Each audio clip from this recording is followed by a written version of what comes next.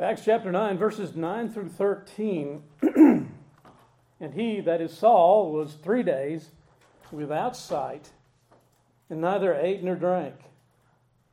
Now there was a certain disciple at Damascus named Ananias. And to him the Lord said in a vision, Ananias.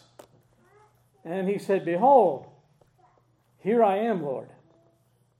So the Lord said to him, Arise and go to the street called Straight, and inquire at the house of Judas for one called Saul of Tarsus. For behold, he is praying. And in a vision he has seen a man named Ananias coming in and putting his hand on him, so that he might receive his sight. Saul had been confronted by the Lord Jesus Christ. He appeared to him. He spoke to him before he entered Damascus to do his evil persecution of the church. Jesus, when the one that Saul had denied and desired to have his name never uttered again, who was breathing out threats and murders against the disciples of the Lord. We see here the vehemence that he was wrapped up in. As we need breath to live, so for Saul to live, he needed to be in this act of persecuting, firing threats against the church. But Jesus showed him that to persecute the church was to persecute him. Now we must see what has happened. The church, the believers in Christ, are the people of God. For we know that Christ is God. And so when he says that Saul was persecuting him by persecuting the Christian church, he is saying then that the church, the Christian church, is God's people. Now, the church was never designed to be as a replacement for the Jews, but it was the final destination for all who have like faith in Abraham. And so, through faith, we become the seed of Abraham, the children of his. The coming together of Jews and Gentiles through faith in Christ is now what we would call God's people. Consider this. The Old Testament is now closed. Paul's not sitting there, or Saul is not sitting there waiting for another minor prophet to write, for another Moses to come around and add to the books of the law. There are no more Psalms that will be written. The Old Testament was finished because the Old Testament had done everything that it was designed to do and was fulfilled when Christ came to be amongst the people. The Old Testament's job was to point to Jesus Christ, to confirm who he was, so that those who truly read the Scriptures would be able to say, there he is. This is the Messiah. Remember when you had Cleopas and his friend, as they were walking after the crucifixion and on the day of the resurrection, and they were walking and talking to each other. And Jesus joins them. And he asked them, why are you looking so down? I said, well, we believed in this Jesus, and it's the third day, and we've heard rumors about his resurrection, but we're not sure. And Jesus calls them foolish because they knew the Old Testament scriptures and they couldn't figure out that Christ was to rise from the dead on the third day. So what did he do? He opened the scriptures to them. Well, what were the scriptures? The Old Testament. And he showed them from the law, the prophets, and the Psalms that they all pointed to him. So once Jesus arrived, there was no more to point to. He was here, the one that had been promised in the Old Testament. So when Christ came, the Old Testament had no more to do, no more to reveal. Jesus would speak of those who are of the synagogue of Satan. In Revelation 3 and verse 9, he said, those who say they are Jews but are not, but lie. Strong words. But if they were truly Jews, they would know that he was the Messiah, and they would worship him. They would believe the witness of the Old Testament and had seen Christ as the Messiah. Now, let's be clear. Unfortunately, in a lot of Christianity, what passes for Christianity, there's a lot of people who don't think about that with the Old Testament. They say, oh, it's the New Testament tells us about Christ. Well, look how many times, in speaking of Christ, the New Testament refers to the Old Testament. And how silly Isaiah would sound if he wasn't pointing to Christ. Now, Saul is thrown to the ground in his confrontation with Jesus. The brilliance of the light of the glory of Christ has also for the present time blinded him. And there's something here that we should not pass over. In verse 7 of chapter 9, there were others there with Saul. But isn't it interesting? The men who journeyed with him stood speechless, hearing a voice, but seeing no one. They heard a voice, but that voice sounded like Charlie Brown in the classroom. Warp, warp, warp, warp.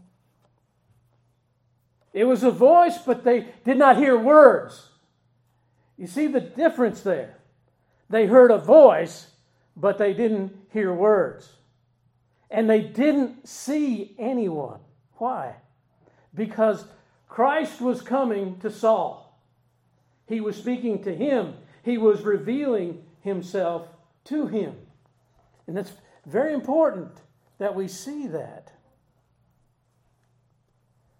Jesus was not calling them at that moment. Maybe later on he would. But at that time, he's calling Saul. One of the requisites for being an apostle was to be a witness of the resurrected Christ. And in verse 15, this is what Jesus said Saul would be. The Lord said to him, "Go, for he is a chosen vessel of mine to bear my name before the Gentiles, kings and the children of Israel." This is what Jesus says Saul will be. He will be a witness. He will be an apostle. And again, we see Jesus appears and speaks directly to Saul, but he does not to those with him. In verse 10, when he speaks to Ananias, notice what happens here. Now there was a certain disciple at Damascus named Ananias, and to him the Lord said, how? In a vision. Ananias, and he said, "Behold, here I am, Lord." So even, you see the difference? Jesus has appeared personally to Saul, but he has not appeared personally to Ananias. There's a big difference there to point to. Jesus deals directly with Saul in his presence because he's going to be an apostle. So when we turn to 1 Corinthians chapter 9 and verse 1, we see this becomes a very important moment For Paul says, am I not an apostle? Am I not free? Have I not seen Jesus Christ our Lord? Are you not my work in the Lord? Have I not seen Christ our Lord? You see, he couldn't say he was an apostle. I know we get a lot of people running around claiming to be apostles today, but you had to have seen and been instructed personally by the risen Christ. Now, unless you got a time machine, that's not going to happen. So Paul points to this later on, that it's very important for his authenticity as an apostle to have seen and been instructed by the risen Christ.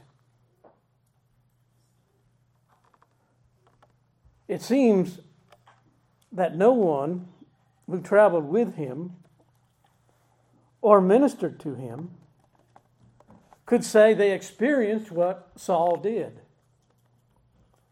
And we come to verse 9 and see what we might call the contrition, the humbling that is taking place. He was there in Damascus, the place he came to disrupt, without 3 days without sight, neither ate nor drank. He was very humbled. He had to be led into the city. He had to be brought to a house that he hadn't planned at staying in. He was totally dependent upon others, and particularly on Christ. Now, Saul had been proud of himself. We can go over to Philippians and you can see the pedigree that he speaks of. He was of the tribe of Benjamin. And he was proud of his education. Why, he sat at the feet of Gamaliel, who we've already spoken of previously, the foremost of the teachers of the Jews. And isn't that interesting? Here, before he's converted, he says, I was taught by Gamaliel. When he finds out that there's a partisanship going on amongst the Corinthians, and some say, I'm of Apollos, and I'm of Cephas, and I'm of Paul. He says, don't do that.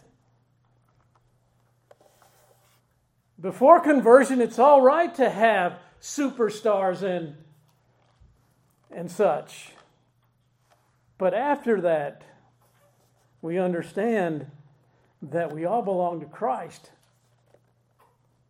and not a certain personality. He was proud of his progress in Judaism. He said, I exceeded all my brothers. But now, in this silent and sightless state, Paul will come to the realization of two major things. The first is this, that the way that he had read and the way that he interpreted the Scriptures had been wrong. He had been wrong. This is why he and his associates could not best Stephen in the debate that he had with him previously, because Stephen had the right interpretation and Paul and his friends had the wrong one.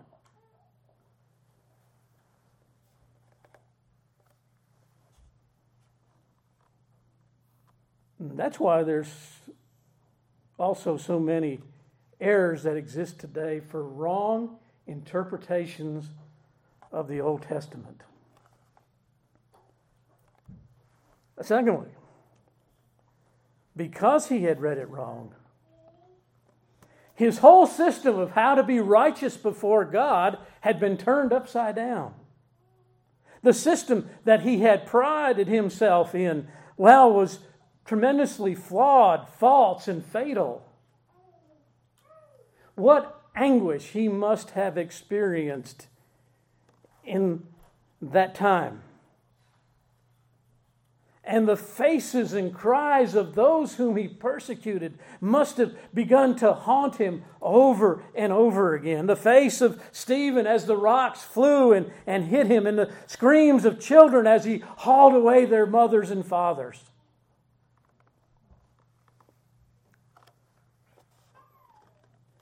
But though he was without bodily sight, he was increasing in spiritual sight. He would see who he was, what his condition was, and see where salvation was to be found. And this would take place in a period of a portion of 3 days. 3 days, he would be raised from dead in sins and trespasses, resurrected to life in Christ.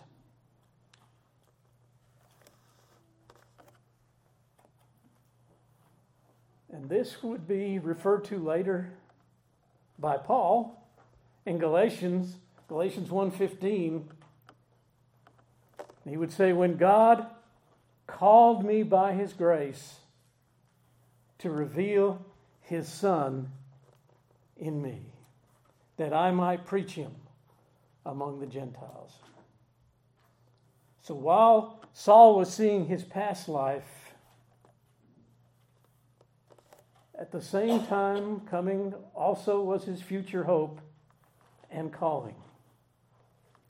But there was another calling that was taking place at this time too.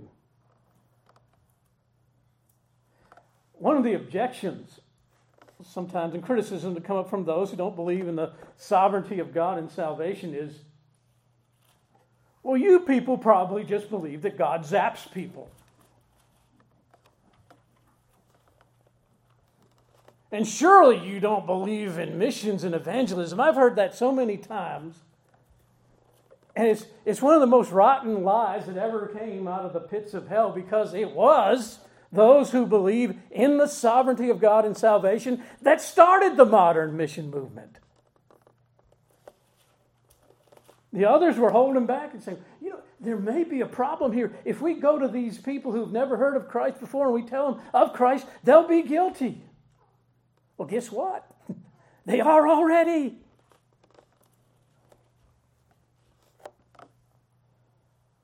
But as we saw his sovereignty displayed in the case of the eunuch and Philip, Philip was the means by which the Lord brought the truth to the eunuch. God doesn't have a magical zapper. He uses his people to bring the truth. They are his instruments to bring the truth to those who will believe, to all people. And it is the Holy Spirit that takes those words and uses them. And here at the same time, what do you have? Well, you have this man Saul in great confusion. And Ananias will go to him, being sent by Jesus to go to him and confirm him in the faith. Who is this Ananias? Well, if we turn to Acts chapter 22, Paul will speak of him as he recalls these days.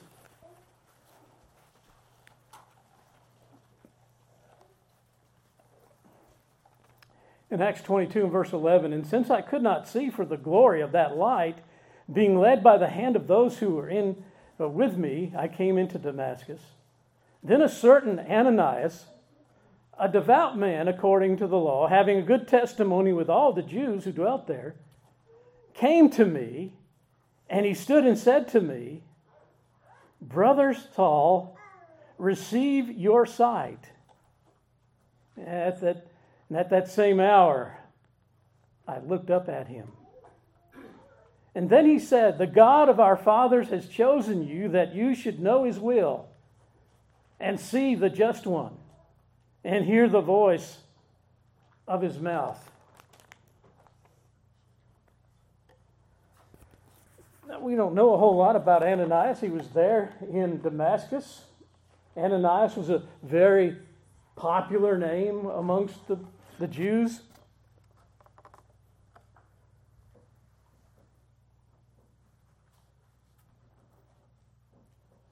And at that time, Paul's at a certain man's house whose name was Judas, which was another popular name, but it sure dropped off in popularity over the years.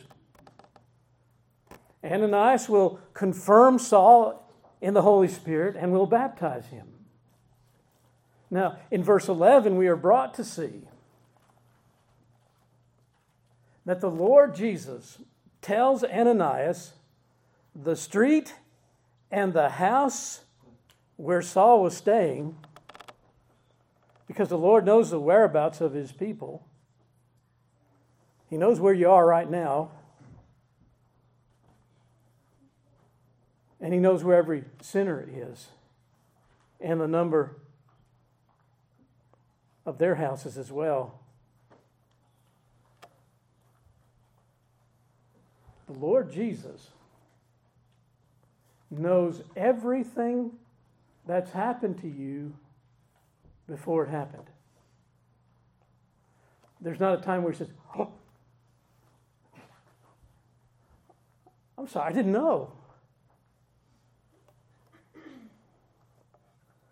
But know what the Lord says of Saul at the end of the verse. Behold, he is praying. Do you ever feel sometimes your prayers are not heard? If you are Christ, he knows you are praying. So not only does he know where we are, he knows what we are doing. And I am sure Saul had prayed quite often before, and perhaps it was like the prayer of the Pharisees. I thank you, Lord, that I'm not like that publican over there. I fast twice a week. I give of my tithes. And how they recommended themselves before the Lord. Maybe that's the way he prayed before, but now he prays with the Spirit and with understanding. He prayed without pretension and pride, as one who hungered and thirsted for righteousness. Saul had not met Jesus till this point, and he had hated him whom he did not know. But to those who know him, to those who really know him, he is beauty and truth. He is mercy and grace. He is love and he is kindness. Those who despise Jesus do so from ignorance, or out of hateful pride, they remake him. This is the Jesus I like.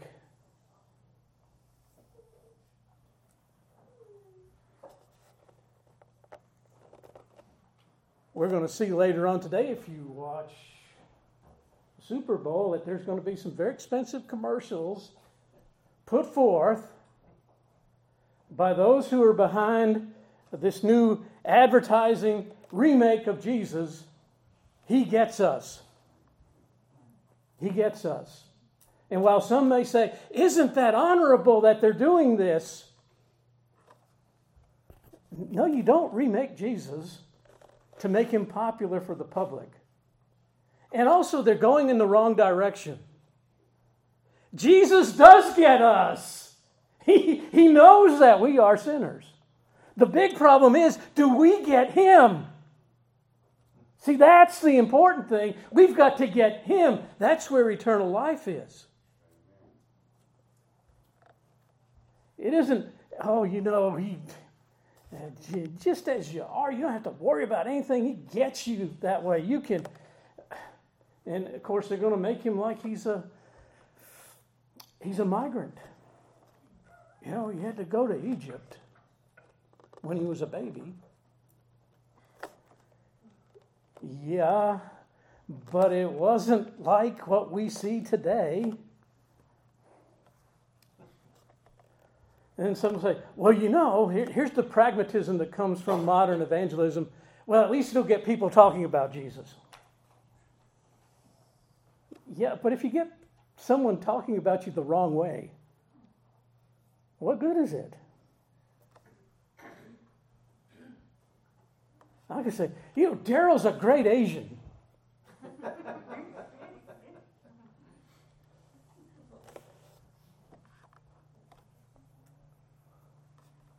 So I didn't know that.